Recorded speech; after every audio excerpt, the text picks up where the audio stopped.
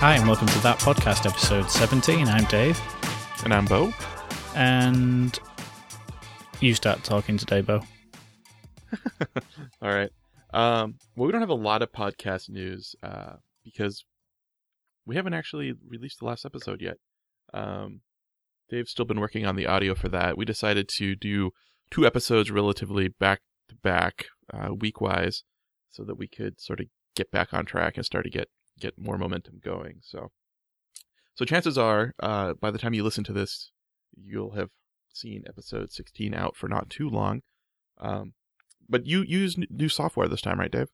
Yeah, that's right. I've Adam Watham gave me a recommendation for a piece of software called Reaper.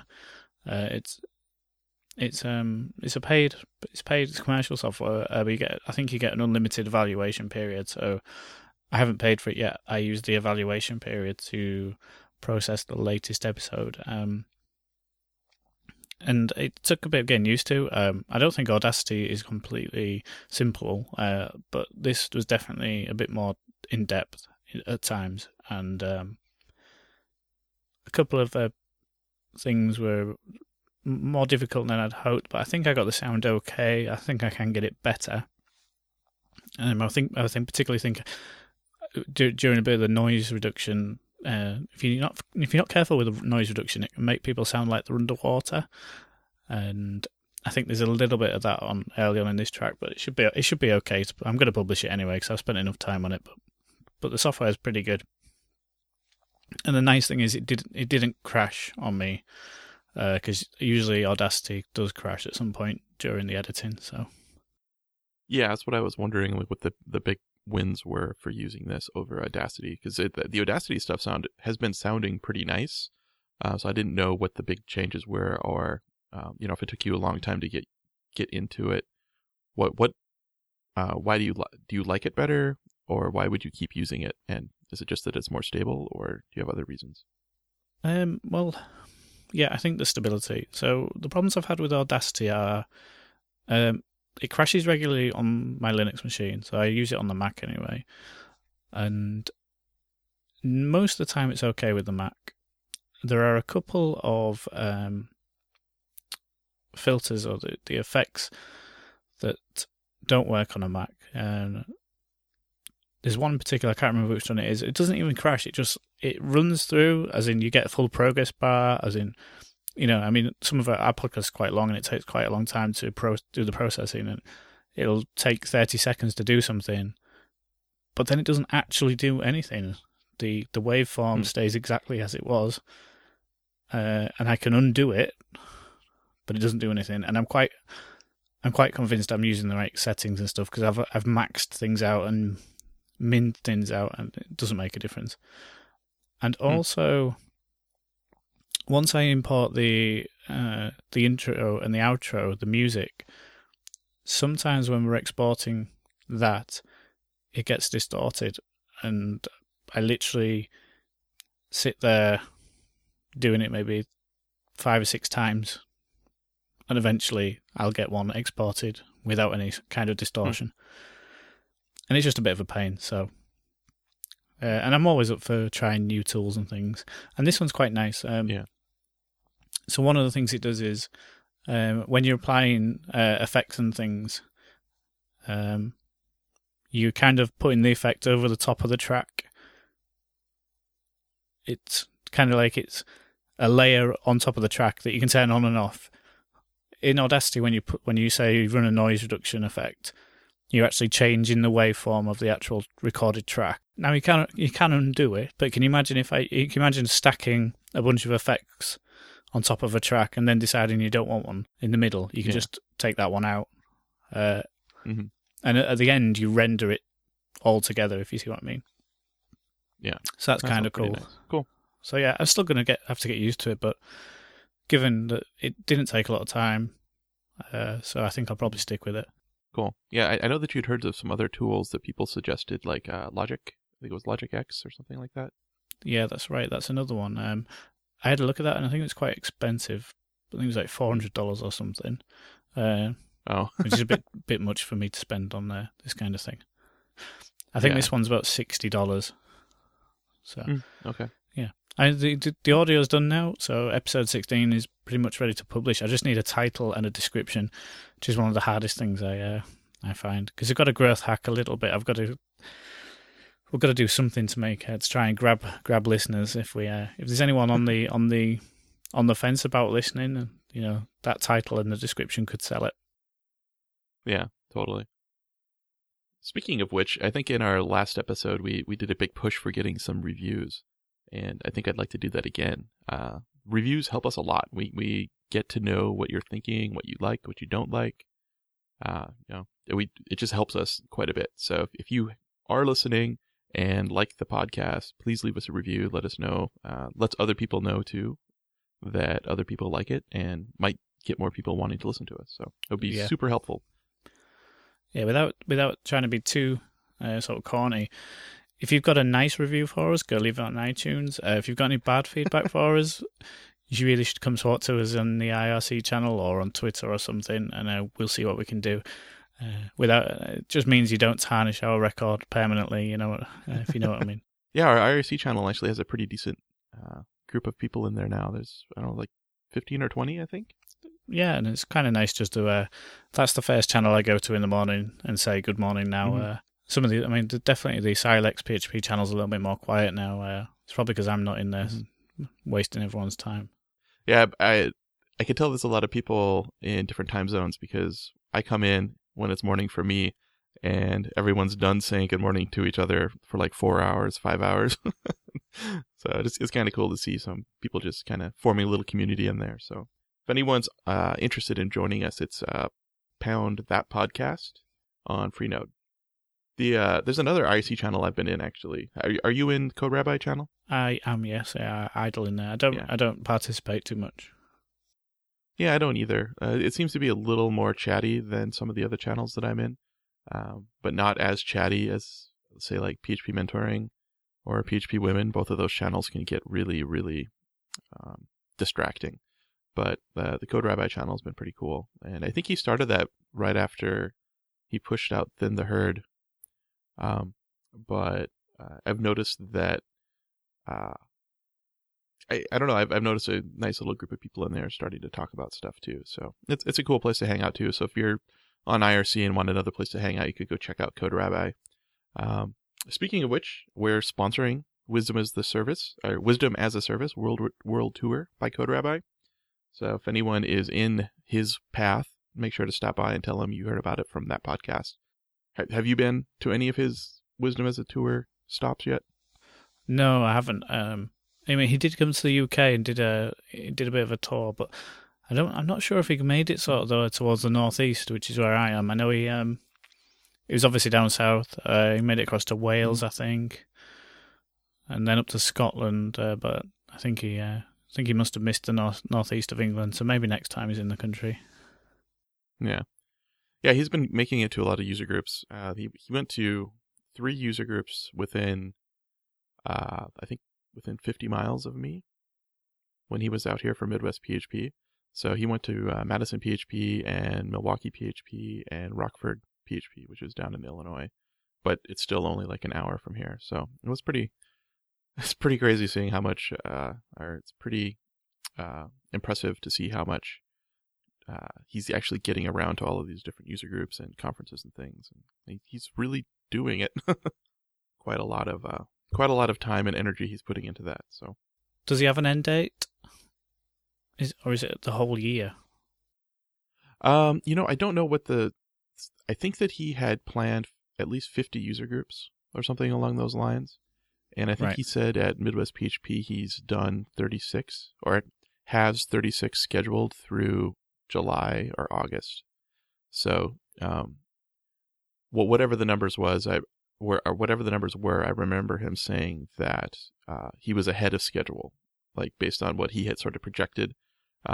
He's ahead of schedule, so he's pretty sure he's going to be able to make the mark for all of the people who sponsored him and everything that he, guaranteed them when they sponsored money that, I will make it to at least this many conferences and this many user groups. And he says he's ahead, so that's pretty good.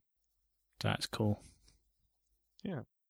He actually posted, I don't know if it was him. It might have been someone else. Someone posted a blog article about my year of visibility or something along those lines. Did you see that at all? I saw the post and I skim read it, but didn't really give it too much thought. Was it basically? It was. Yeah. I remember seeing some figures about the sort of the expenditure where conferences weren't covered, or travel costs weren't covered, and things like that. Yeah. I was thinking that I should probably do a better job at that as well. I've been going to a lot of conferences, and sometimes it's easy to say that they're, paying your travel or paying your hotel stay or whatever, but there's time lost, and there's always extra expenses, like if they don't cover the entire flight or if there's an extra hotel night or two. I don't know. It'll be interesting to actually go back and, or at least going forward, for me to actually track that better. I have my expenses that come out of my business account, but I don't have them tracked in such a way that I can say, oh yeah, Midwest PHP cost me this much, and going to mid-camp cost me this much. So I don't know. I thought that was interesting to see the kind of stats that they had for that, and just the general idea that this person had gone out specifically to try and raise awareness, like do things for themselves to sort of, help get their visibility, name known in the community. Yeah, changing their visibility. I think she was actually, I didn't click into the other link, but I think she was actually making a point that she wanted to do that specifically so that she could be a well-known name for speaking on things other than being a woman. Which I think that, I didn't click the link, but I feel like I had read that post before, so I think it must have been the same person that I had read before. So yeah, it was interesting to see someone kind of talking about what a year of that looked like, and I don't know, I feel like Yitz's travels are going to be pretty interesting if he can like lay out exactly what all he ended up doing. It'd be kind of fun to see what that would look like. Yeah, be nice to see a diary. Yep, but I think he's really busy and kind of backlogged. He kind of fell off the thin the herd thing. I think he passed the baton on that to someone else. So are you still following that at all? Or you weren't ever in that group, but you were kind of following it a little bit? Yeah, I'd just seen it spring up, but yeah, I didn't really follow it. And I don't know. I've not really seen. I see a few people tweeting. I don't know if people are still doing weigh-ins and things. I know I'd heard they were doing that. Yeah, there's a couple of people who are doing just amazing. Yeah, good. Just super, super happy for them, and super jealous. It's all on me. I know. If I really wanted this to happen, I probably could have made it happen. But it's been really difficult, and I think I'm about back down to maybe 30% of my loss. Like I bounced back up quite a bit, which was kind of a bummer. But I did something new this week. I actually went to the gym, and I worked with a trainer on doing some lifting. Cool. And ouch.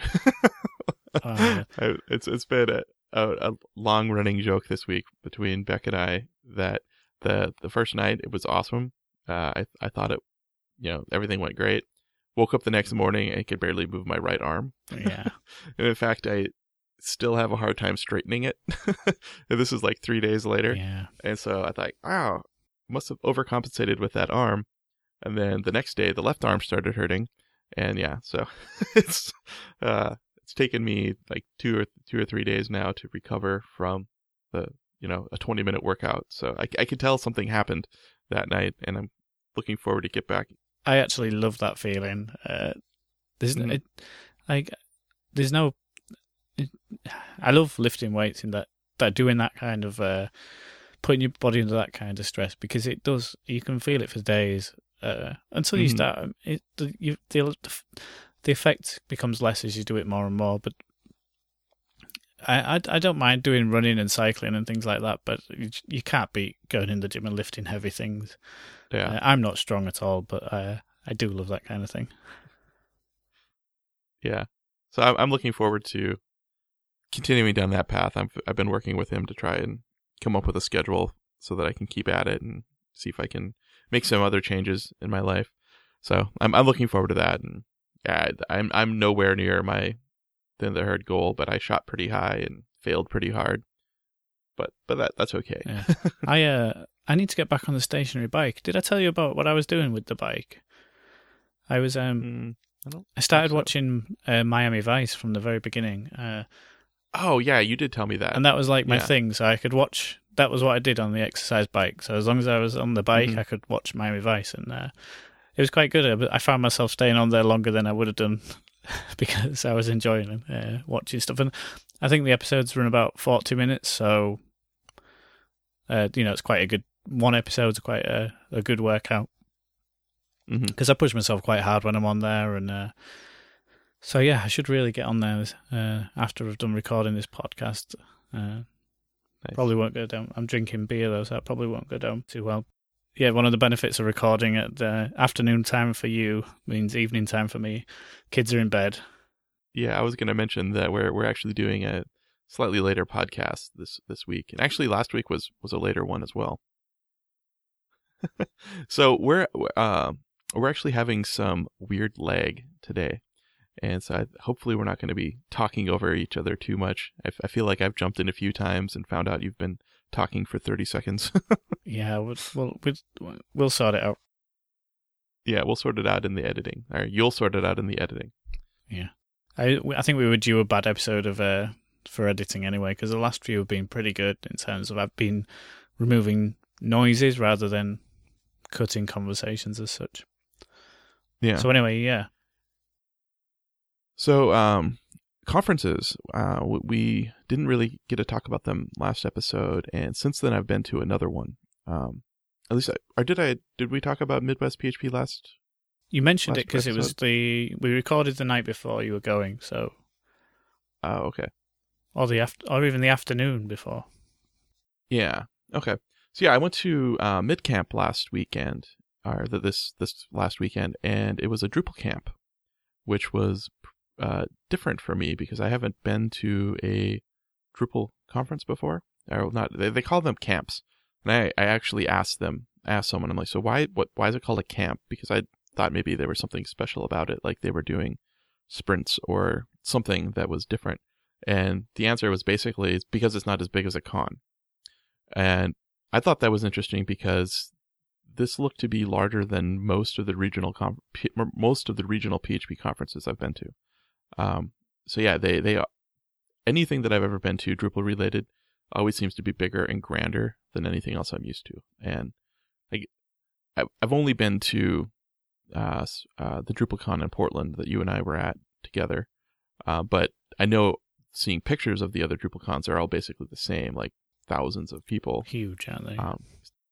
Yeah, so it was really interesting to see this little Drupal event that looked, they sort of felt like they were passing it off as just these camps as just sort of like, they're just little regional get-togethers, but it seemed to be pretty massive. So I thought that was pretty cool to kind of get a good sense of what other communities are doing within the PHP community. I also really like the diversity. There was a lot more gender balance at the Drupal camp as opposed to some of the PHP conferences I've been to. That's interesting. So that was pretty nice. I thought that was pretty cool. So I know that their demographic is a little different than like a PHP conference.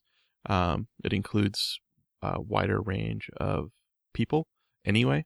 A lot more design, a lot more people who are maybe just doing modules or something like that they're still written in PHP, but maybe they don't do a lot other than just working within the modules. A lot of content people. So they cast a little wider net, so it makes sense that they can get more people to go to these things. But it was still nice to see everybody interacting and working together, and everyone seemed to be having a good time. So I thought that was pretty cool. Yeah, it sounds cool. Where was that? That was in Chicago. It was mid-camp, and the theme this year, or maybe the theme last year, I'm not sure. I think I read something that said this was the second year that they've done it, which kind of surprised me because it sort of felt like it had been around for a little longer. Was Mad Camp, and they had an Alice in Wonderland theme. So everything was Alice in Wonderland theme. They actually had a track where all of the talks had to have something to do with Alice in Wonderland in them.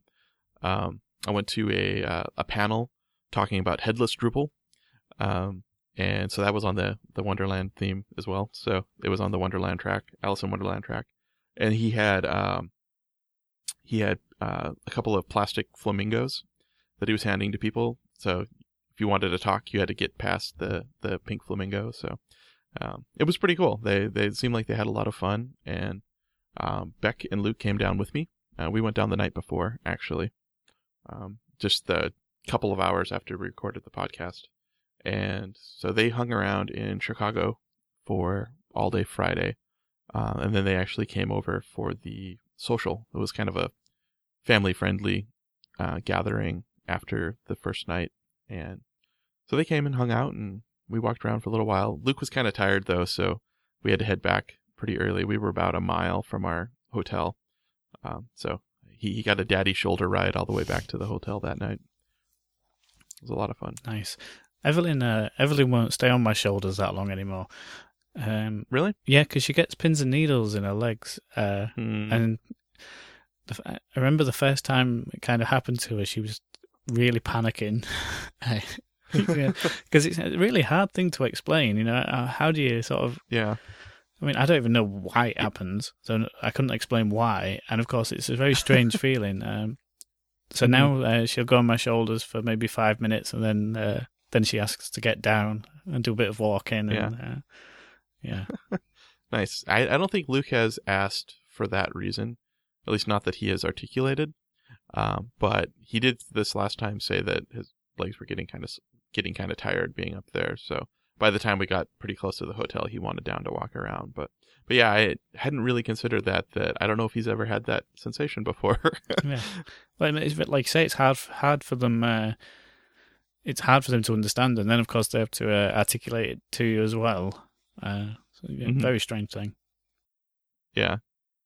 Yeah. So yeah, we did that on Friday, and the main reason that I went to mid-camp was because the people that I've been working with at Palantir, Palantir.net, they were heavily involved in organizing and sponsoring it. So I actually got to meet, I don't know, like a dozen people that I've been working with off and on for the last 6 months in person. And so I finally got to actually say hi to them. So that was pretty cool. Yeah, nice. Yeah, so now I can go back into Hangouts and talk, or not Hangouts, HipChat, and chat with them. And I have more of a face with the name. So that was pretty fun. Yeah, that's cool. Yeah, and they were all over the place too. I thought that was pretty cool. They had a booth there, but there were a lot of people speaking. A lot of people were helping out with the conference. So Palantir seems to be very much involved in the Drupal community, which I knew that, but I had never seen it in action other than seeing Larry, representing Palantir in Drupal at a lot of the big conferences. Yeah, it was cool. Yeah, it sounds like it was good. Yeah.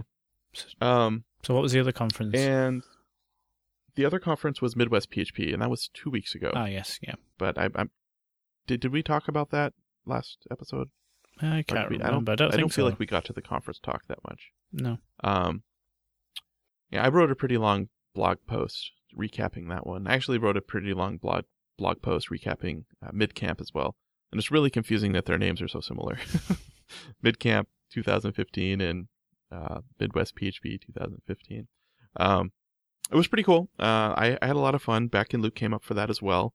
And Beth, the organizer of Madison PHP, and her husband and son Liam went up as well. So Luke and Liam got to play quite a bit. I think they went to like a museum or two together. So they hung out for a couple of days, which was pretty fun. Got to meet a bunch of people for the first time and saw some new people. I got to give my bringing Sculpin to life talk, which was pretty nice. How did it go? It went pretty well. It didn't get a lot of people. The crowd wasn't very big, but I was going up against Aaron O'Neill's UX for developers talk, which is pretty awesome. So I think a lot of people ended up going there. That was in the big room. So yeah, is that the people that were there? Is that talk of Aaron's available online anywhere? Because I'm not sure if it is.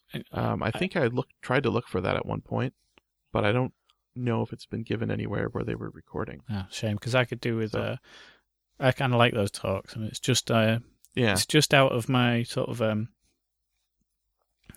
my reach of things that I'd usually read and attend.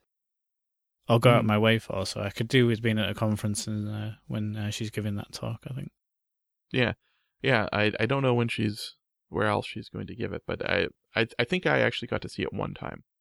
I think I got to see it at ZenCon. Was the only time I've been able to see it. But we were laughing because she said that she doesn't think she's ever seen me speak, and like I walked up to her and started the conversation by saying, I feel like we've been like opposite each other every time we've ever been at a conference together, because I feel like I've only seen her speak once as well. So I don't know. That's every once in a while you sort of pick up these weird little trends where it's like, I've never seen that person speak, but we've been at like 10 conferences together, and we've been opposite each other quite a bit too.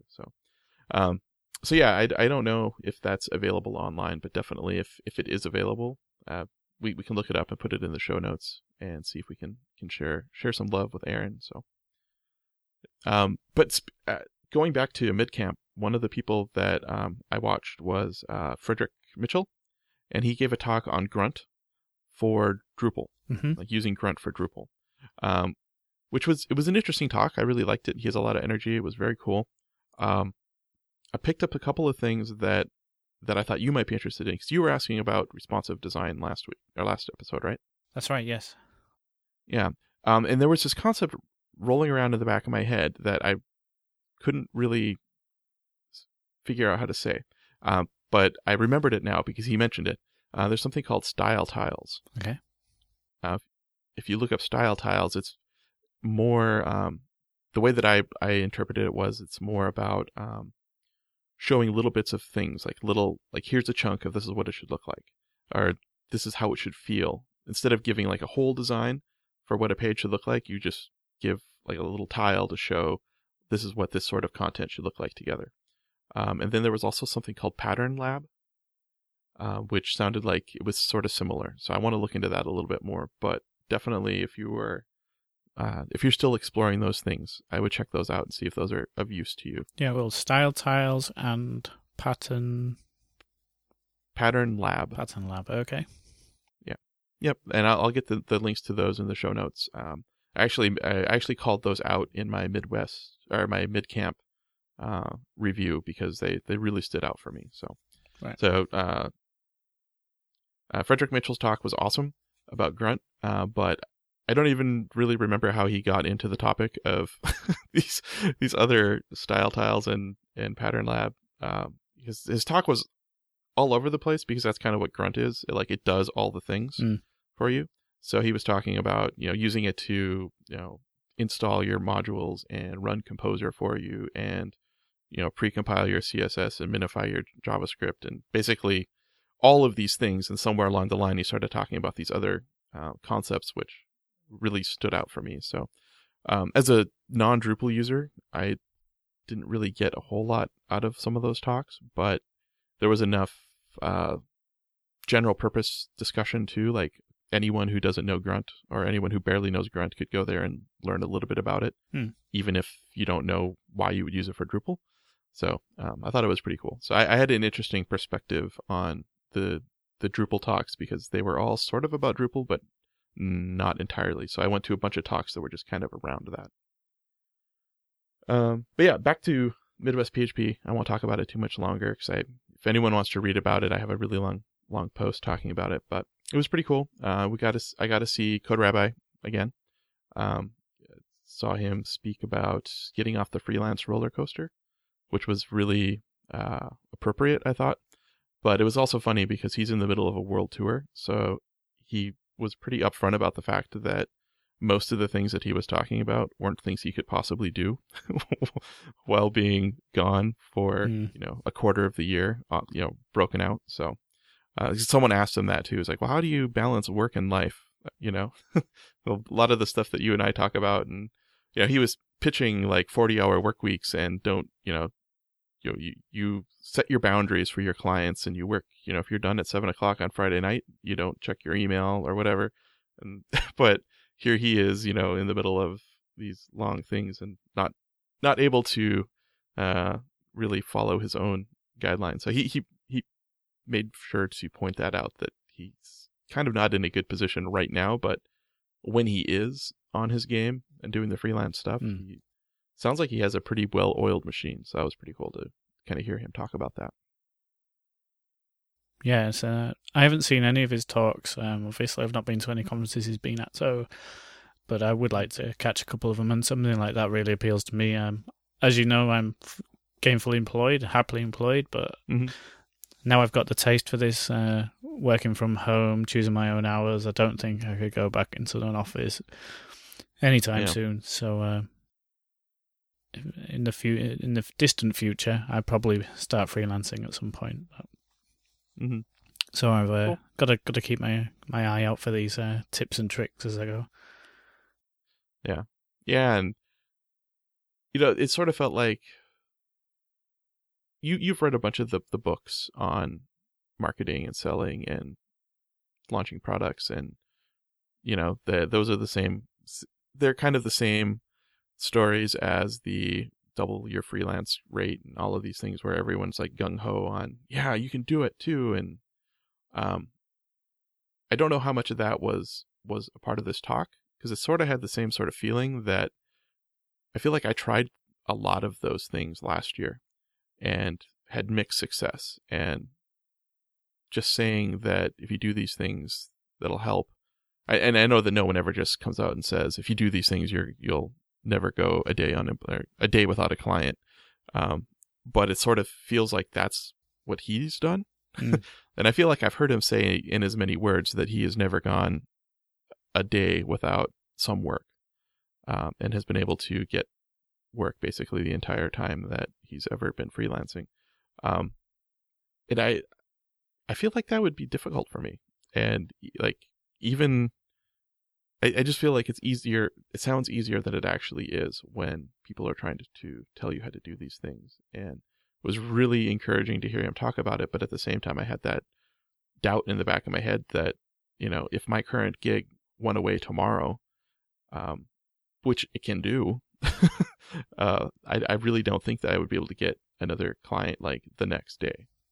Like, I don't think that would happen. So I don't know. And a lot of it has to do with like setting yourself up and, scheduling and planning and all of that. But I planned a lot through December to get everything going for 2 brand new projects in January, and then completely cut off another, I told another client that I was working for, come January 1st, I need to switch to these other 2 projects, and both of them fell through.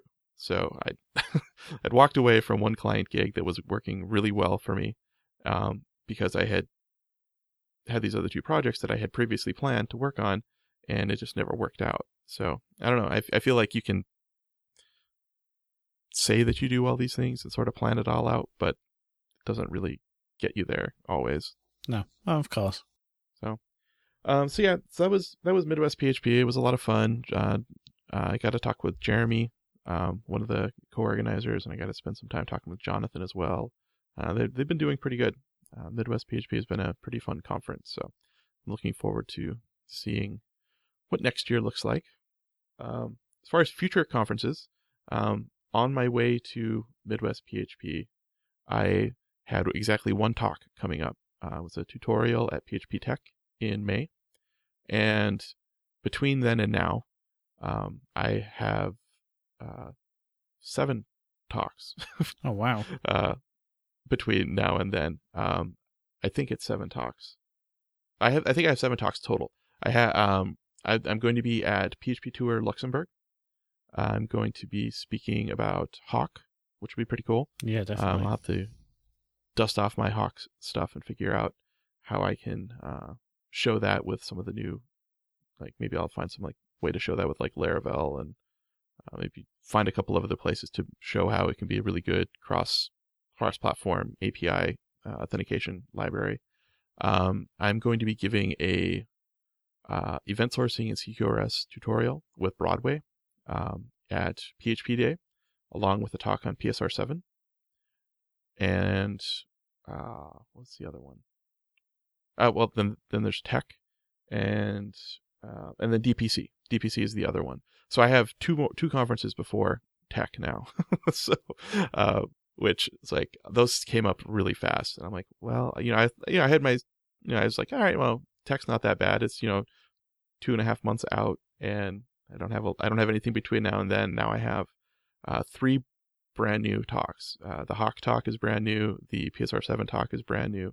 And the 3-hour event sourcing tutorial is going to be brand new, all before Tech. So I think I'm going to have a very busy month next month trying to prepare all the talks. Yeah, it sounds like you got your work out for you then. Yeah, so it's exciting, but it's also kind of like all of a sudden I'm stressed about it. So, and I also got accepted to DPC, which is pretty awesome. And that was actually the first one that I think I heard about. Was I'm going to be giving a full day of tutorials. I'm going to be giving a half-day tutorial on event sourcing and CQRS. And then the second half of the day is going to be on event sourcing and CQRS with Broadway. And I'm going to be doing both of those with Willem Jans. We're going to be teaming up, and he's going to be assisting on those. So I thought I had like 3 months to work on those, but then PHP Day selected the Broadway talk. So so I don't have as much time to get that ready, but it will be nice to have it'll be nice to have a practice run of that down before getting to DPC. So it'll be good to give a tutorial that I've already been given before, and I haven't really had that opportunity yet. I had my Composer tutorial at PHP World last year, which is the first time I'd done a tutorial, and so that's the one I'm actually going to be giving at Tech as well. So I'll have 2. That's the first time I'll have given the same tutorial twice. Yeah. So I've done a few talks twice, but never a tutorial. So. Are you by chance planning on coming to any of these conferences? I haven't planned on it, but things may change. So DPC is very appealing to me. It's just a case of whether I can sort things out logistically. Yeah. And financially. Cool. We'll see. Cool. All right. Well, if there are any listeners that are planning on going to any of these, let me know. Let us know. We'd love to touch base with you in person if you're going to be there. And I went when I went to Benelux, I ended up meeting like 3 or 4 people who listened, and only one of them I knew beforehand. So that was kind of cool. So if anyone's listening and you're going to attend those, make sure and let us know so that we can try and seek you out if we're going to be there. Yeah. Speaking of which, it's a long way out now, but they have announced the dates, I think, for PHP Northwest here in the UK. And one of our listeners who we mentioned in the last episode, Mark Railton, he's going to be back, or at least near the UK by then. And he's planning on attending, and me and him are planning on going for a round of golf on the Sunday afternoon after the conference finishes.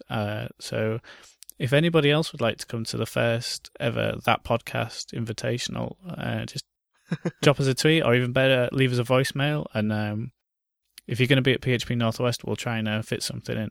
So that'd be pretty cool. Oh, that's awesome. That is very cool. Yeah, it just means I've got to somehow get to Manchester with my golf clubs and carry them around, however that might be. Yeah. We'll see how that works out. Cool. I saw that Symphony Live London has released their dates and call for papers now. So if anyone is interested in submitting talks to conferences in the UK, that's another one that will be open pretty soon. So that'll be pretty cool. I'm a fan of Symphony Live. They're doing it at the same venue as last time, and it was really good. So yeah. I think I might try and get down to attend that one if I can as well. Cool. Nice. So Beck's been wanting to travel. She wants to get back to France. So I sort of made a deal with her that if I don't get selected to speak at any conferences in Paris and or London, that we will go there anyway. So this year, and that also is a little contingent on saving enough money to do so, which we are actively working on doing. But yeah, I'm hoping that I will be able to at least get my ticket paid for. Yeah. To do some travel. So that'll be a lot of fun if we can do that again. And hopefully we'll be in a place where we can come visit you as well. Oh yeah, And that'd be 'cause cool. we had a lot of fun last year, and Luke remembers, and he's always talking about Paris and London. Yeah. We said, do you remember when we met Dave and the two kids? And he's like, yeah. So he remembers those things. Oh, that's cool. We're hoping we can have a chance to meet with you guys again sometime. Yeah. Well, we're actually later this fall. We're actually going to Paris this year for our summer holidays. Unfortunately, we're not actually going to Paris. We're going to Disneyland Paris. So. Not quite the holiday I'd hoped for in terms of some kind of adult relaxation as well, but I know the kids are going to love it, so hey ho. Cool. Yeah, I think we hadn't planned to. I mean, we did have a sort of plan for the year was to do a summer holiday in the New Forest, which is down south of England, and then do something at the back end sort of October time, go to find some sun and sand somewhere, probably, I don't know, somewhere in Spain or France or Greece, but I don't know how Rebecca got onto it, but she she probably saw an advert on television, saw it once, saw it twice, and then just her brain started ticking, and then the next thing we knew, we were on the website looking at tickets and things. So that's all booked now. We're going in July, so the kids are going to love it. So yeah, but the nice thing is that's all booked because of our budgeting and saving and all that jazz. We nice. Rarely have booked a holiday this early. Cool. Well, we're planning on going to Seattle this year for Pacific Northwest PHP is going to be happening at the middle of September-ish area. So we're planning on going anyway, regardless of whether or not I get to speak there, so that we can run around and go back to the Space Needle and kind of stomp around our old neighborhood where Luke was born. So we're planning on doing that, and then we are also hoping to be able to go over to Europe sometime again this year. So those are the two travel plans that we've made so far. Otherwise, we've been we've done a pretty good job of fighting the urge to go places. Which last year, as you remember, we were always driving everywhere all the time and flying places, and we haven't done as much of that this year, and I think that's helping our budgeting and money issues by curbing that a little bit. But we are probably going to drive to North Dakota for at least 2 weeks, maybe 3, in July. So we don't have anything planned in July, and that'll give us a chance to go spend some time with my mom and dad and sister and her new husband up in North Dakota. So we haven't been back there since I think October for my sister's wedding, and for a while there we were going like once every month or so. Yeah. So it's been a pretty big change for us, but it's been good to kind of hold back on that a little bit. So definitely, we're gonna spend all our North Dakota time in one big lump. Yeah. Well, I'm just talking about traveling. So we went to Disneyland Paris for our honeymoon because we already had Evelyn when we got married, so we couldn't do a sort of a more traditional honeymoon. So it was I think they call it a family moon, and so we kind of know what to expect while we're there. It's not quite the same as I've been to Disney World in Florida, obviously when I was much younger as a kid, but I remember it well enough to know that there's a bit of a difference in the Paris one. And it's still quite good, but it's not quite the scale of the Florida one. Yeah. But last time we went on the train, so we got the train down to London, then the Eurostar to Disneyland Paris, and we stayed in the hotel, and we kind of felt a little bit trapped because we'd gone on the train. And you're not in a built-up area; it's just hotels in Disneyland.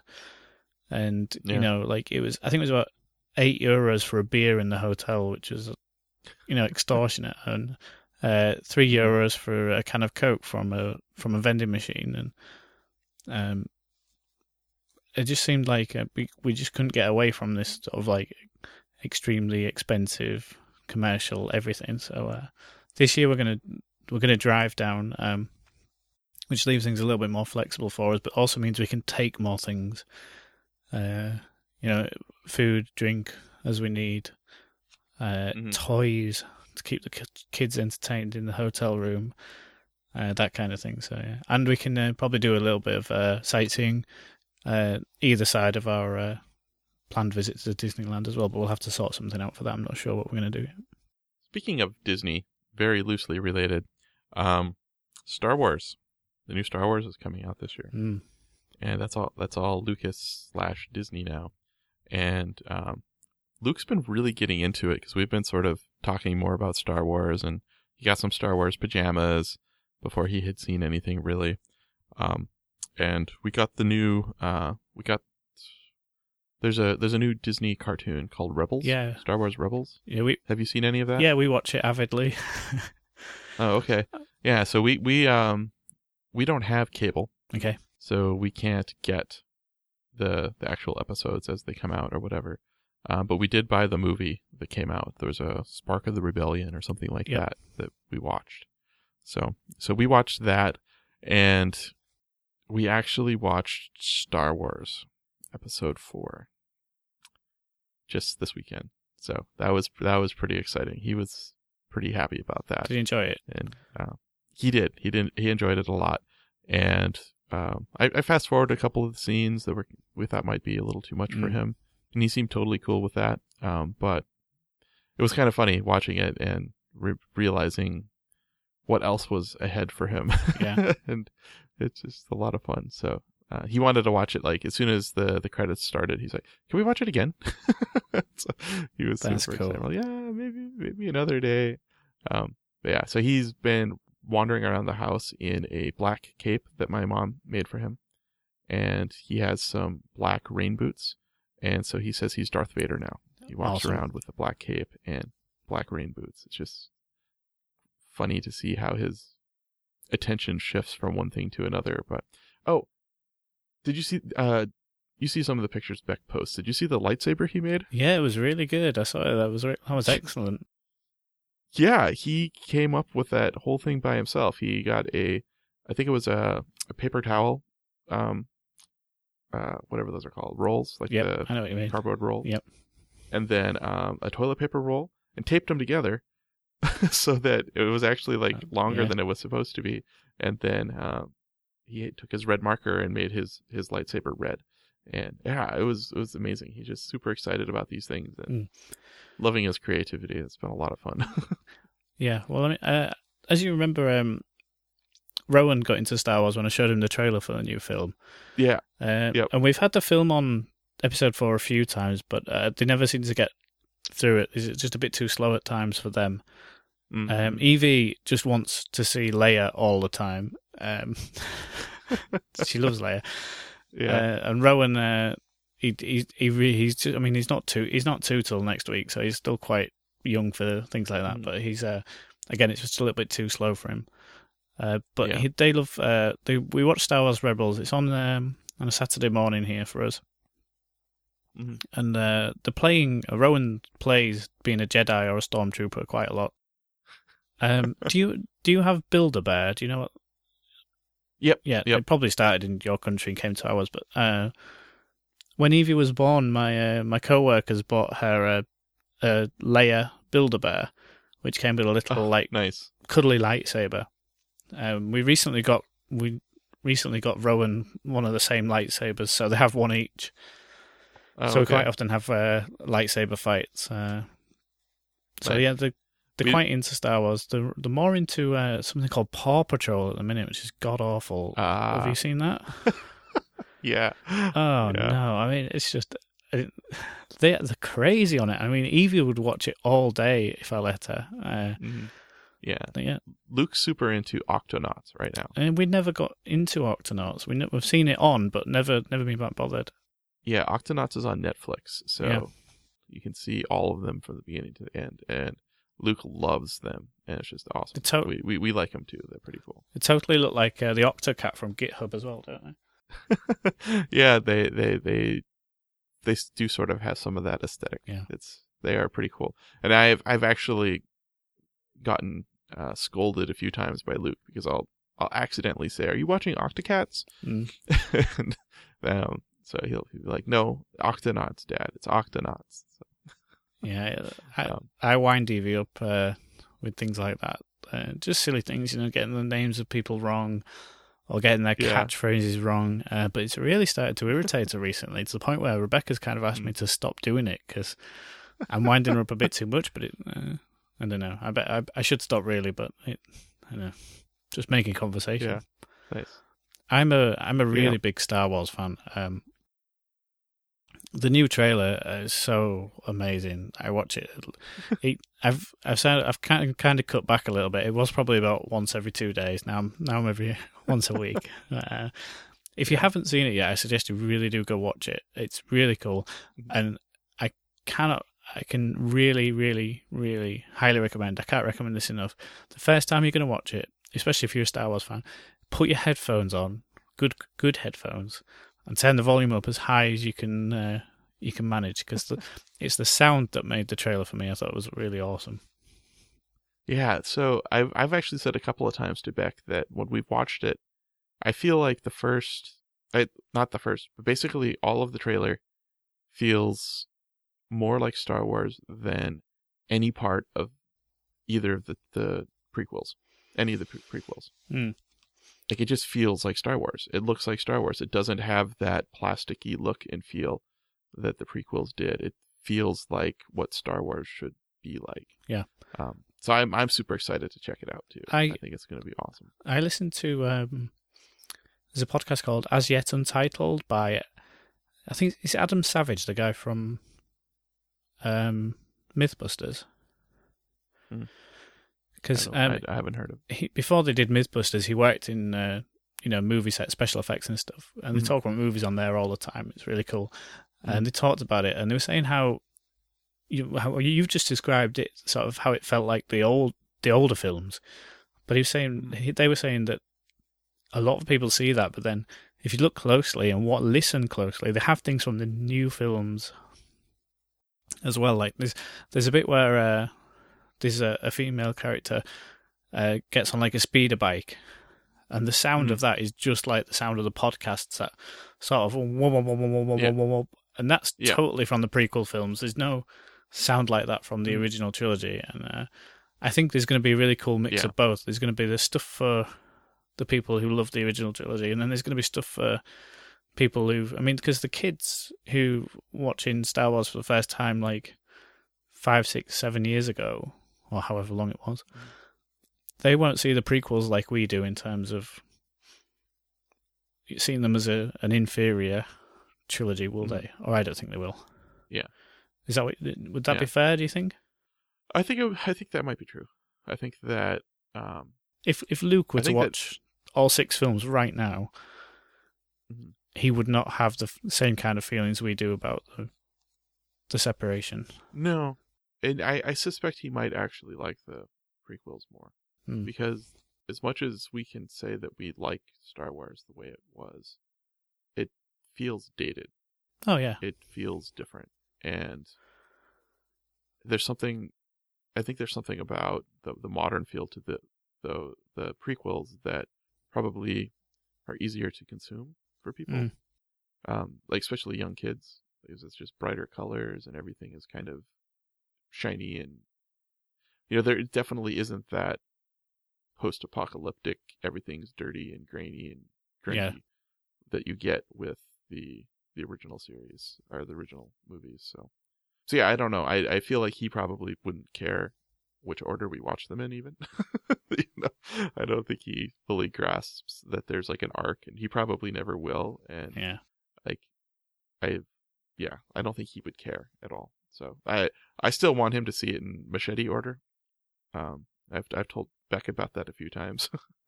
I think I'm really hoping there's some marathons coming out of the cinemas with the build up to the new film, so we can. And I think there should be, if there's any way to show in machete order, then I'll be going to see that, I think. Nice. Yeah. So, did you watch? Okay, so this it's gonna be like what we're gonna have to call this episode something Star Wars related, like Attack of the Clones or something, because sounds good. We're gonna. So Beck's having annoyances with me because everything is called Clone Wars, is what she told me. She's like, everything has the same name, and it's true. There's at least two Clone Wars cartoon series. There was the old 2D one that was amazing. Yep. And then there's the new one, which we've had Luke watch a couple of those, but some of that's pretty violent, pretty. It's just it's not what we want him to watch probably yet.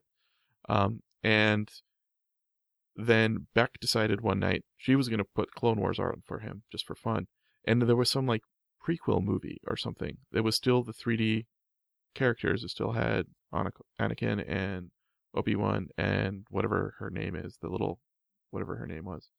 But it was like before they had met each other or something. Right. And it seemed very violent and over the top. So we turned that one off. So there's at least 3 things now that could possibly show up as being called Clone Wars in like Netflix. And it's just kind of frustrating because to try and talk about them, I don't know how you even talk about them. Yeah, I mean, I must admit, I'm a big Star Wars fan, but I lost sort of track about.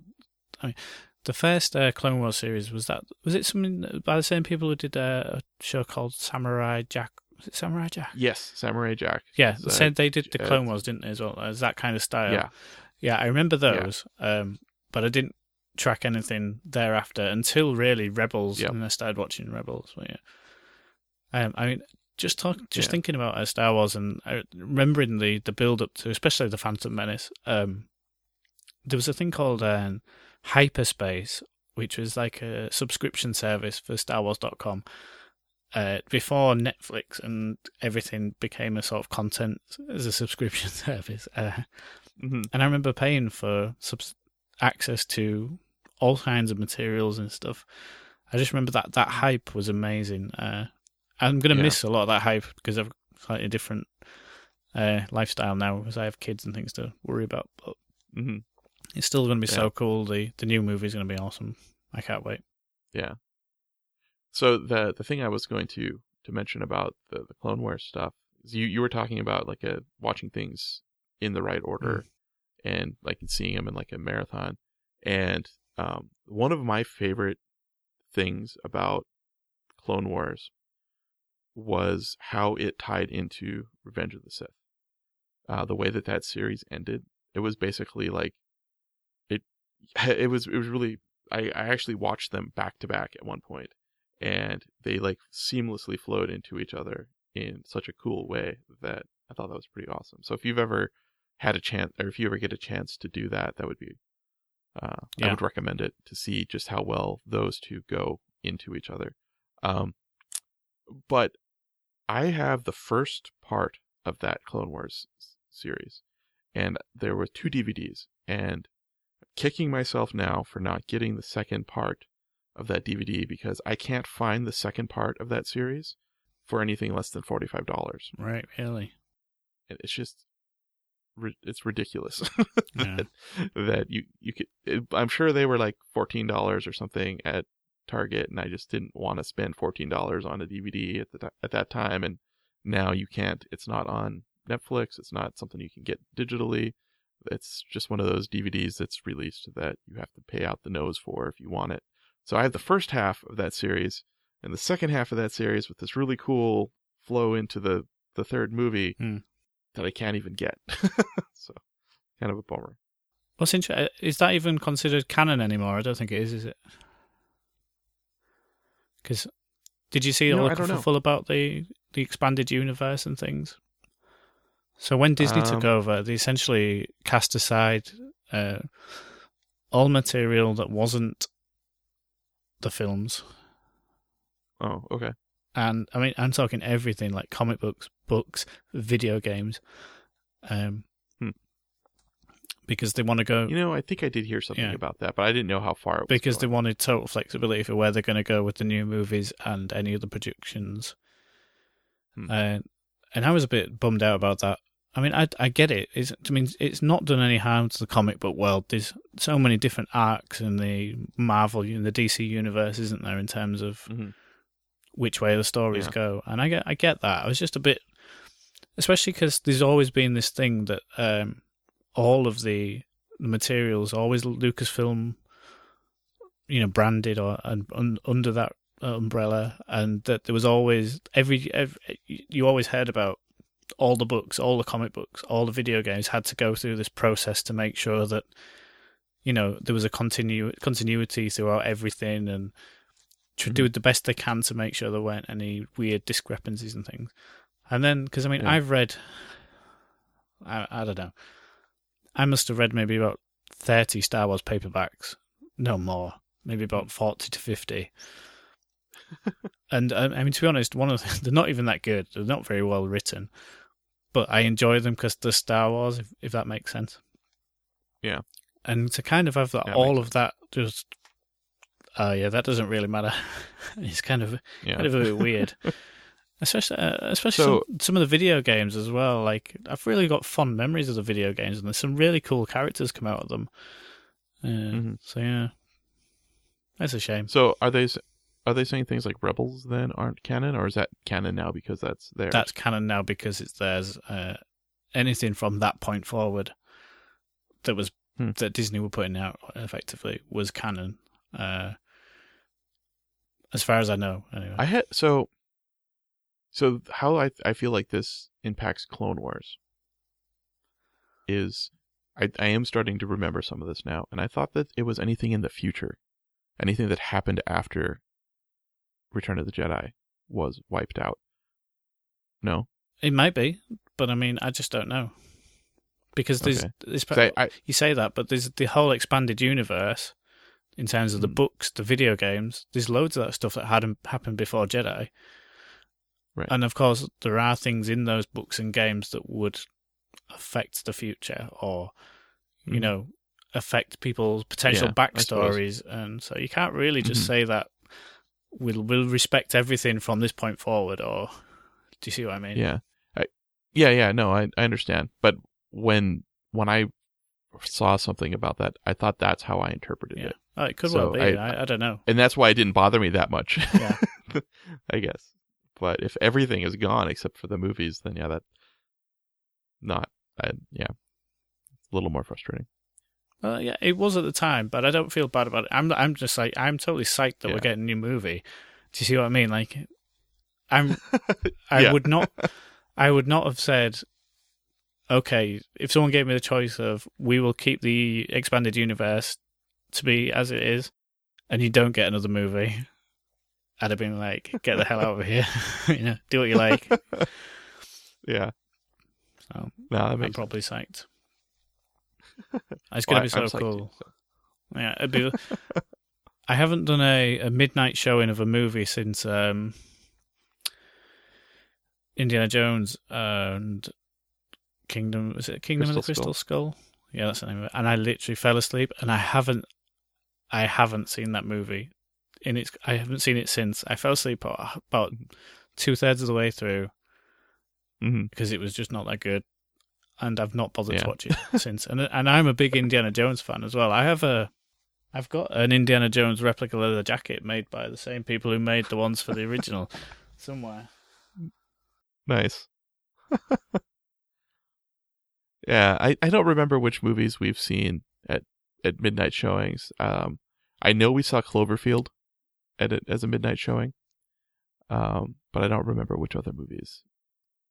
I think maybe Star Wars. Not Star Trek. I know I had seen a couple of the prequels midnight showings, but that was a long time ago. But I think we saw Star Trek as a midnight showing, and those are a lot of fun. But yeah, we haven't done any of those since Luke was born. Well, that might be enough Star Wars for now. At least until the next episode. Yeah, until the next episode, we might get down to a regular Star Wars thing now, especially if the kids are talking about it more. So yeah, definitely. Well, as soon as we get closer to the movie, then it'll have to come out. Okay, I heard that they're talking about releasing it sooner than Christmas time because there have been so many spoilers, and that would be awesome. Idea. If we, sooner the sooner we get it, the better.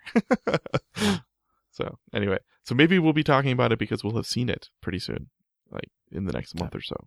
Probably not the next month or so, but May is a big month for movies if they were going to try and do something crazy or something. Do they need to though? Yeah, they don't. They don't need it. They don't need, or as far as I can tell, they don't need to do anything like that. They don't need to compete with anybody. They just do. They'll be able to do whatever the hell they like, and it'll be huge. Yep. Anyway, hopefully we'll be seeing it sometime in the next 6 months, 7 months, 8 months, however long it is, and then we'll be able to. Has Luke been to the cinema yet? He has, actually. We've been to a couple of things. The first movie we took him to in the theater was Lego Movie. We took him last year at Midwest PHP last year, actually. Yeah. After Midwest PHP, we went to the Mall of America and went to the Lego store. And then actually I think we went to the Lego store after we saw the Lego Movie. So that was pretty fun. But yeah, so we did that, and he's been to a few since then. He'd been to a couple of movies because of the theater did like a it was either winter or summertime, can't remember which. They did like a kids thing, like $1 movie. You could go in and watch a movie with your kid, and it was either like stuff from the previous year that they were showing, just kind of like weird special matinees just for kids and parents to go watch things. So he's been to a couple of those. But yeah, it's been. Have any of your kids been? Well, Rowan definitely not. But Evie's been just the once, but she's going again this Sunday. She's going to go see the new Cinderella film. Which looks totally awesome. I'm not ashamed to admit, as a nearly 33-year-old male, it just looks stunning in terms of visuals, and I'm sure it's going to be awesome, and I'm sure Evie's just going to absolutely love it. But yeah, I mean, she's only been once, and obviously the first time going, it's kind of a long time to sit down for small children.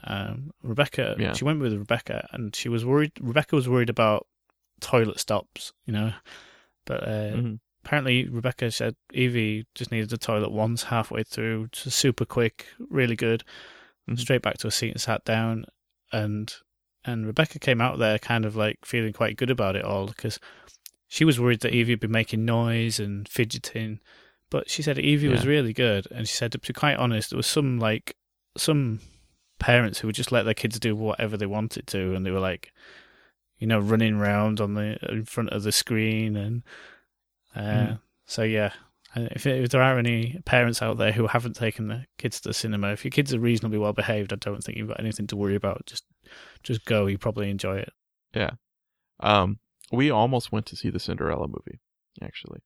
And Beck saw the trailer and was afraid that it might be too scary. And I'll clarify that in a second. So I'd be excited to hear how the experience goes, if she has fun and enjoys it. We've found that Luke is not. He finds things to be scary that we don't understand, like not things that are like that we would consider scary. And we've been picking up that it's anytime some people are mean to other people, not even so much that they're actively like hitting them. Like if you're talking about like Star Wars and shooting spaceships and laser battles and whatnot, he doesn't seem to be fazed by that. But the types of things that he would be worried about would be like Darth Vader, force choking someone, or understandably. Yeah, but that's just, it's, yeah, okay, so that was an extreme example, but I was going to scale it all the way back to, say, watching Thomas. Anytime someone is really mean to someone else, he starts to cover his face and doesn't want to see it and doesn't want to hear it. Like the Diesels are always really naughty. And so anytime the Diesels are around, we can tell he gets kind of nervous and anxious. Yeah. Sometimes, it's just... It's anxiety and being nervous, isn't it, rather than being scared? Yeah. Evie's exactly the same at the minute. We just had virtually almost panic attacks. We were watching. I don't know. It's a Toy Story, but I don't know which one it is. Are you familiar with the Toy Story films? I think I've seen the first two, maybe the third. I haven't seen the last one yet. The fourth. I think it's 4. All right. I have no idea which one this one was, but they were at a waste management facility, and they were on this like conveyor belt, and they were going to fall into a furnace or something. Yeah. And Evie was almost having a meltdown. Rebecca was really like having to calm her down and say that things always work out okay. Don't worry, they're going to get rescued and things like that. But yeah, she's been having the exact same sort of thing. Rowan, he's like too young to understand. So I put things like The Hobbit on with him because it was a couple of weeks ago on an afternoon. It was just me and him, and I mean that's super violent in places in terms of axes, swords, and things. He thought it was brilliant. Yeah. But Evie would have been scared stiff at that. So yeah, I totally understand that. Yeah. I will let you know how it goes. She will have my mum with them as well, so that's extra comfort. But yeah, I'm sure there will be some places in that. I'm not worried about it, but I'm quite sure that there will be some places in that film that make Evie uncomfortable. Yeah. But I know she'll come out of it wanting to see it again straight away. Yeah. That was actually when we ended up getting the Star Wars Rebel movie. We were on our way back from Midwest PHP and decided we were going to take all of Monday off to drive back and take our time. And we thought about going to watch the movie in the theater then. And between the time we decided that and got home, we decided that we were just going to pick up the Star Wars thing for him to watch instead, because we figured that was going to be a little more friendly for him. So I'd be excited to hear how it turns out. I will let you know. Cool. So I still had a couple of other things that I wanted to talk about. Did you want to move on from our movie talk? Yeah, sure. Go. So there's some things that I've been working on that I've been somewhat loosely involved in. And did you see Chris Tankersley's new logo, like the colorized version? I have seen it now. Yes, I hadn't seen it until you showed me. Yeah, so he's had this logo for a while, and his Twitter avatar had it, and it was drawn on a sticky, I think. So it was like yellow, and then it was like hand drawn by Jeremy Mikkola. And he reached out to me and said, "Hey, do you think your wife would be interested in colorizing it for me?" So Beck cleaned it up, and she colorized it, and she gave him like 5 or 6 different options for different colors to choose, and this was the color scheme that he liked. So and he had stickers. He had stickers at Midwest PHP. So I now have, somewhere behind me here, I actually have stickers. So he's been going all out. He's updated his Twitter avatar, and a couple of other places he has his new thing. So that was kind of cool. I was involved in that. I sort of facilitated it just because he contacted me, and I did the vectorizing, but that was pretty much just clicking 6 or 7 buttons in Illustrator to make it vectors once Beck was done with it. So yeah, that was a lot of fun. So that was kind of cool. And I think there's another one as well, but I'm not going to talk about that yet. I'll have to ask him if I can talk about the other one as well. And we have the Stack OSS art piece. So that's out. I think the very first podcast we did this year, we talked about Twig. And then since then Stack came out, but that's been almost a month and a half since Stack came out. So that's out. And Beck's actually working on a new piece. And I can see it. I don't know. It's actually on this wall over here. So I get the pleasure of seeing all of her artwork all the time, and it's just on different walls. We're running out of wall space down here because I took all the wall space for whiteboards. So she's now going up the stairs, on the walls on the stairs to get some more art. So the next piece, which I'm not going to talk about now, but we'll definitely have that released by the time we release this episode. So I guess we can talk about it. But she did Fig. Oh, cool. So she did Fig, and it's pretty awesome. So we're going to have that up this coming Monday, which will be the 30th of March, I guess. So we're going to launch the prints for that. And I still owe her a website that will let us be able to sell the originals. So we want to have the original paintings that people can buy if they want to. So hopefully there'll be some people that want those. And yeah, so that'll be pretty cool. I'm pretty excited about the OSS art thing. Jonathan from Midwest PHP actually bought one each of the Sculpin print and Twig and Stack. and gave them away as conference giveaways. So that was pretty cool. That is cool. Yeah, he bought the big ones, so people went away with those, and so he's been really cool and supportive on that. We've had a couple of other sales too, so people are starting to see them and pick up the idea and kind of think they're cool. So it's pretty nice. It's pretty neat. As far as Sculpin goes, it was a blog post a little while ago. A lot of people asked me how to publish Sculpin blogs to GitHub, and there really is no super easy way just yet. It's going to be really difficult for Sculpin to ever really compete with Jekyll, because Jekyll is just built into GitHub for GitHub pages. But there are some workarounds, and WooterJ published an article on how to use Travis to build a Sculpin blog and publish it to GitHub pages. And I think Raphael Domes also was talking about publishing something along those lines as well, because that was one of the things that he was working on, was trying to find a way to make put Travis to work to publish his Sculpin site to GitHub pages. Yeah, just on that, I've been fiddling with Jenkins all day today. It's been one of those days where you kind of have to make a change, build now and see how it runs, and fails, and so on and so forth. But I'm always amazed by what you can make Jenkins do if you just put a bit of time into it. So it is a really good bit of software, despite it's kind of grisly. Do you know what I mean? Yeah.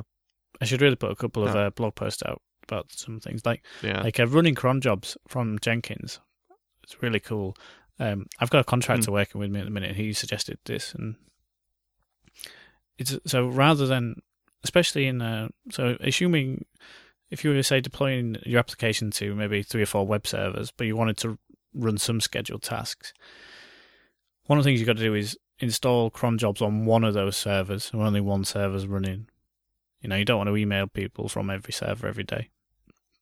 Right. But the thing with crons are they're so sort of antiquated, just so old. Antiquated. Yeah, antiquated, yeah. In terms of knowing when something's run, getting the right emails when something has or hasn't run, that kind of thing. But Jenkins has all those kind of things built in. So I've got Jenkins jobs set up to use Ansible to run the task on the server. So, of course, and then Jenkins, of course, records the log of the output. It pings Slack when it's successful, pings Slack when it's failed. I know you can do this with scripts and things, but it's extra work, really, when Jenkins is just sat there doing it, that kind of thing, all day, every day for you. It's kind of cool. But I'll get into that. I should really write a blog post on that. Nice. Yeah. So, I'm going to talk about these things now because it sort of relates to that. We've been using BCC Rescue bundle in a project, and sort of as far as tasks running at different times and things like that. There's a schedule. They have a scheduled queue, but there's really weird things about the way that Rescue works that we didn't consider.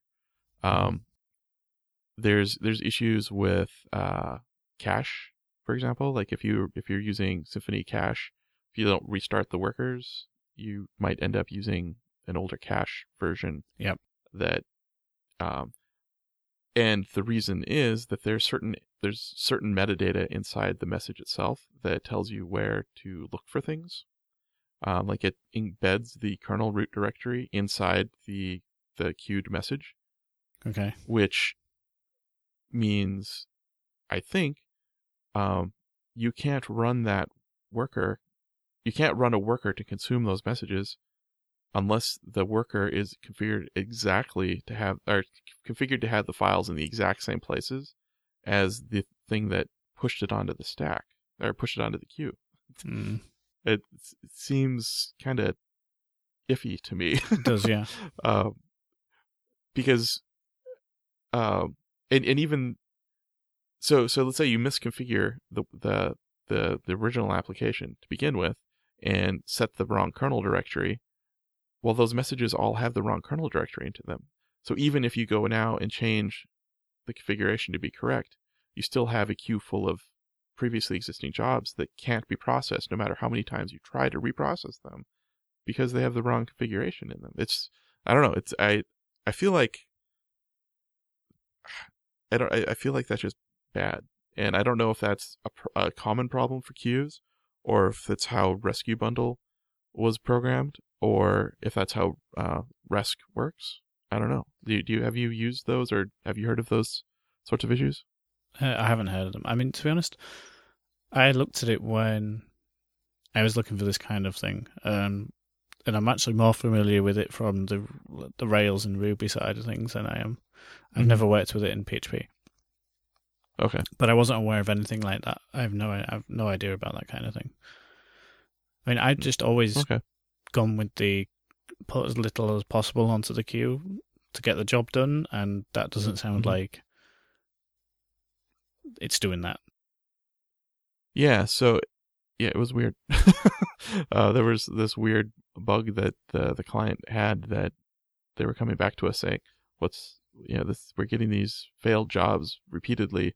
And it didn't help matters that we had just enabled like a retry method so that it would, like, if it failed, it would try again after a second, then after 10 seconds, and then after a minute, and then after an hour. Yeah. So, like, it just started to, like, accumulate that we had all of these tasks that were always running and always failing. And it was really bizarre. And, the problem wasn't necessarily with the code. It was just the assumptions that were made both by us and by them. And it was the deployment process that they had in place. They were doing some sort of symlink thing to current or whatever. But when the jobs were getting pushed onto the stack, the jobs were getting pushed on using real path on the directory that they were in at the time. So the real path, not the symlink path, was what was getting stored in the jobs. Yeah. So it was just a really weird thing that I don't know. I feel like the Rescue Bundle that we've been using has been buggy and has weird little things like that we just don't understand how it's set up, how it's working. And when we do look at the code, we kind of scratch our head, and it makes me wish we could use something like Bernard. I think Bernard seems like that must have been. I don't know. I don't know why we weren't able to use Bernard at the time. I think we were maybe dictated that we had to use Resc. So does that bundle use the regular Chris Bolton's PHP Resc package underneath? I'm not sure. I can't remember if that's what it uses underneath. Because essentially, if it's trying to use the workers scripts that come with that, is it literally getting the path to the kernel out of the message and then to instantiate a kernel? Yeah. Oh god. That's disgusting. It boots the kernel. It looks for the kernel directory, and then it finds the kernel by actually doing a find, a Symfony Finder call on the kernel directory in the job, right, to find where app.php or kernel.php is located, and then it instantiates it that way. Which we needed kernel-aware jobs because we wanted to have some sort of system to be able to use the services within the container. Absolutely, to do it. It's like don't use that third party, job runner. Write your own job runner. That. Yeah. So I mean, that's what we were considering, but it's at that point we're like, well, we got to get this fixed. So I think we were able to specify the kernel. I think we specified the kernel root directory on the command line or something like that when it was actually run, so that regardless of what, right, that one, I get that, basically override the default behavior of looking for it in the real path of the directory. Yeah. So that was kind of yesterday, and we're not really sure how much impact that has had, how long that's been going on, because I mean that just seems like a long running. That's something that could be easily missed for a very long time. And if you've fixed code and deploy the fix to the code, but the jobs are all queued pointing to the old code, and in those cases that code still exists, then you would have problems. I think in this case, they had deployed a new tag, and the old, the previous version of the jobs that were in the stack wasn't there anymore, or something. Like they'd removed that version of the code from the releases directory, and that kind of started it. And I don't know, it's something that probably has been biting us for a while, and we just didn't realize it. So that was my recent looking into job queues using weird runners. So other Sculpin things, someone released a restructured text bundle for Sculpin, which is kind of cool. I think Kayla is actually going to be working on a common mark bundle to start releasing more parsers with Sculpin 2. So that'd be kind of cool just to get more people doing that. Sculpin 3, I want to start using, opening the door for people to use other template languages than Twig. I think Plate and Blade are probably the two that would probably have the most interest right now for people. Get some people who are Laravel users who want a static site generator. They're more comfortable with Blade or whatever, they can try that. But that'll be a little later. But it is nice to see other people are starting to write some of these other bundles. And Chris Tankersley, we mentioned him earlier, he's launching Shoal hosting. Did you see anything on him talking about that yet? A few weeks ago he mentioned it in the channel, the team channel. Yep. Yeah, that's going to be hosted Sculpin. So that'll be kind of cool to see how that works out. It sounds like he's got quite a bit of it done already. I think he said he was hosting two of his Sculpin sites are already hosted through that platform. Oh, cool. So, and it sounds pretty intensive. Sounds like he has containers for everything. So everybody's website is its own container or something. The only thing that he's still working on, I guess, is how he's going to handle the SSL part, because people are going to want to be able to have SSL-enabled websites at some point. Yeah. So, but yeah, if anyone's interested in that, if you're interested in Sculpin and or checking out what a hosted Sculpin solution might look like, check out Shoal Hosting by Chris Tankersley, and we'll put that in the show notes. I have some projects that I found recently. Not so recently, but we were doing a lot of stuff with PHP unit performance. And someone mentioned, actually it was Ben Benesh mentioned John Kerry's PHP unit speed trap extension. Okay. Have you seen that? I believe I've seen it, but I can't remember what it does. Yeah, I think it does something to make sure that any of the jobs that are taking too long. Actually, I don't.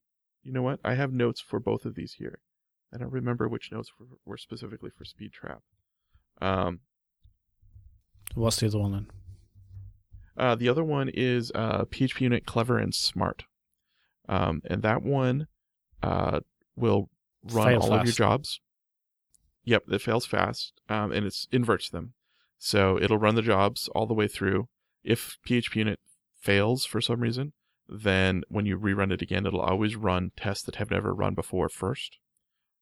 Otherwise, it will try to do the ones that fail first. So that's pretty nice. Speed trap is specifically to report which tests are slow running. So right. Yep. You can set some thresholds and things like that. So if you're not necessarily if we were looking at it from two things. One, we had really slow tests and we were curious about which ones were the slowest.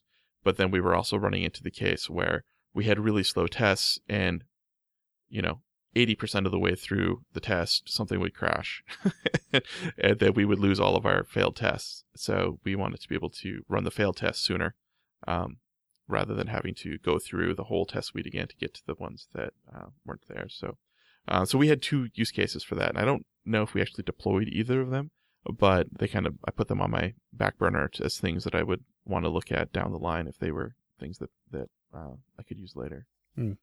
So I thought those were kind of cool. Did you see any cool projects in the last week? Not that I can think of. I've had my head in the sand. did I tell you about this sort of grant thing we're trying to at work?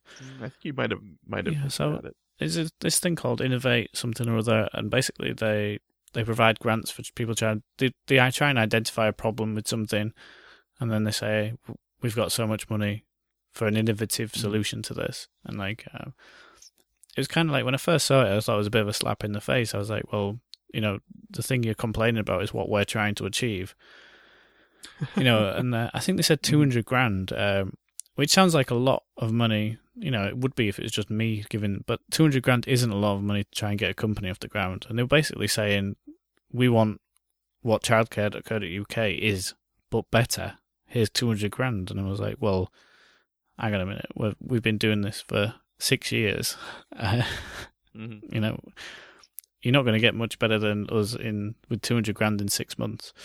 But we made some inquiries, and it's not only open to new companies and things. So they said we could apply for the grant on those sort of on the premise that we feel like we've done 90% of what they're asking. So can we have the money to try and get to the level that you'd like us to be at? So I've been helping put together the sort of proposal, the application for this grant money, and it's so awful. It requires you to submit a Gantt chart, and that's just, I haven't done that kind of thing forever. I've almost had to plan out 6 months worth of work. Now I barely know what I'm doing next week usually. To put that kind of estimations on that much work up front, a horrible business. I'm glad I don't have to do that anymore. But so that's really kept me tied up for quite a while there in the last week. I've not really done much in terms of watching and checking new stuff out. I've just been busy. Yeah. My work for the last month has been, I sort of feel like I've been a lone wolf again, and I'm not enjoying it. I've been working on this doctrine problem. Basically spun out a independent package from the client's work, and with the expectation and hope that they are going to allow us to open source it. So I've been doing that, and it's been a lot of work. Like, I would say over 100 hours just on this one small section of the code. And I'm starting to feel really out of touch with the team. And the scrum in the morning is basically, I'm still working on that thing. And then it doesn't matter what anyone else is talking about because I have nothing to do with it. And I don't know, I'm finding it to be an interesting place to be in because it would otherwise be a really fun project if I just had all the time in the world to work on this thing to make it right and make it good and follow all these bugs. But I'm finding that every bug that I run into now, or every roadblock that I hit, I'm just frustrated because it means I'm that much further away from being able to do the next thing with people. Which is really interesting. I have to say I'm surprised by that because this is what I've done for a long time. Prior to the last year, was doing stuff on my own off in nowhere land, and I'm not enjoying it this year. It's great. It's been a fun, interesting project, but I'm also really ready for that part of it to be over so that I can work on something else fresh. So, and I think it's had a big impact on my mood. I don't know. I don't know if you've picked that up in talking to me or not, but I feel Beck asked me today, "Are you okay?" because I just have been short and kind of crabby with her and with Luke, and it's been interesting to see that sort of play out. I haven't picked up on it. You've seemed quieter, but you haven't seemed crabby, or with me. But then we don't really speak that often. It's so easier to get crabby with your family who are sort of in and around your feet all day. Well, speaking of that, actually, my my workspace has been encroached upon by both Luke and Beck quite a bit. I'm super excited. Beck's been doing more painting in the last month than she has been able to in a long time. She's finally down here at her desk painting, at least, at first it was like once a week, twice a week, whatever. We haven't been here that long, but, she's with Luke most of the time, and he's stopped taking naps. And naps were kind of her relaxing time where she could just kind of chill for a little while and do her stuff. But now he's not taking naps anymore, so he keeps her busy all the time. So she sort of decided to just start painting. If she has to do something and she doesn't like being on the laptop working on her, finances and checking on things or whatever, she'd rather be painting or something around him. So they've been down here doing that a lot more, and I've been finding that that's been very hard for me to stay focused, and I think that's helping to contribute to my antsiness and my crabbiness is they're down here and talking. And I feel bad because Luke is just such a joy. And it's really great that Beck wants to come down and paint now, but it makes me want to go upstairs and be able to focus and do that. So I did that actually today, and as soon as I got up to go upstairs, Luke said, "Daddy, are you going to come down again? When will you come back?" And he just wants he doesn't need me, but he wants to know why I'm up there and why I left my desk, and makes me feel bad. No, I get that. Yeah. Even just having to explain to Rowan that I have to work, it's hard for him to understand. Evie pretty much gets it now. Yeah. And especially in our house, because we're 3 stories, it helps that I work on the top floor and they spend most of the time on the ground floor.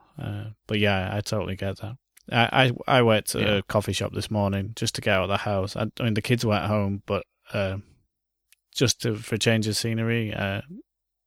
So, I mean, I guess there's always that option if you needed to, get out of the house, go to a coffee shop or something. Yeah. Problem is when I go to the coffee shop, I end up getting a full English breakfast, and that doesn't help with the fat loss. Yeah, I hear them upstairs, so they must be back now.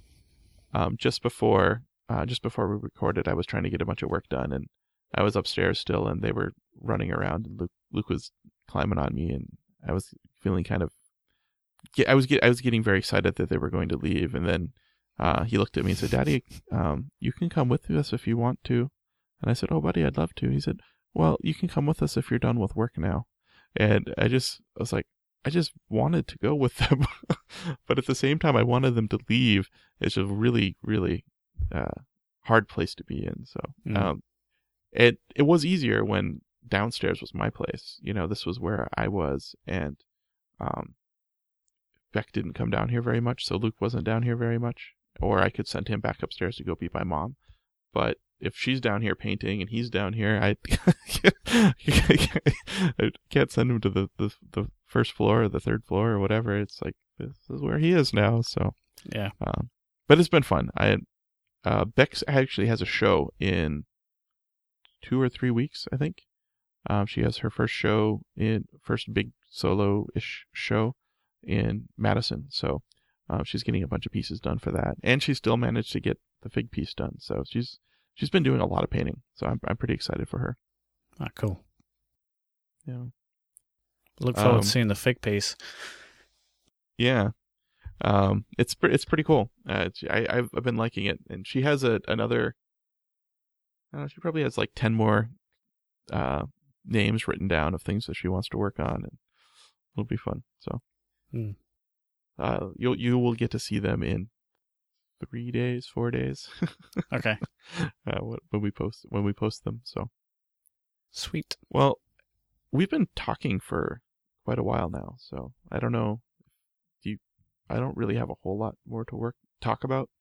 No, I mean I was winging all of this. I haven't even got any notes, so I shall be more prepared next time. Nice. Yeah. It's all right. It's been a short time since our last episode, and there was a lot of just random catching up that we need to do anyway. Yeah, well, we never struggle to find things to talk about, do we? Nope. All right. Well, I guess we can probably call it then. Yeah. Well, thanks for listening, and thanks to you both, and see you next time. All right, I guess we'll call this one a wrap.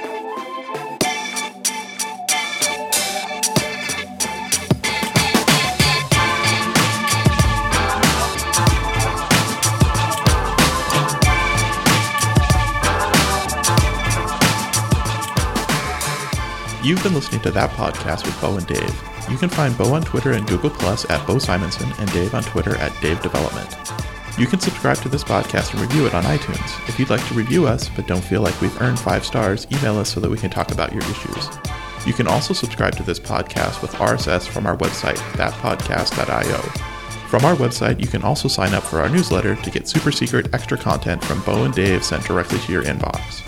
Like the music? You can thank Grillo for allowing us to sample the track Dust Kingdom for our intro and outro. You can find Dust Kingdom and other tracks by Grillo at grillo.bandcamp.com, spelled Grillo.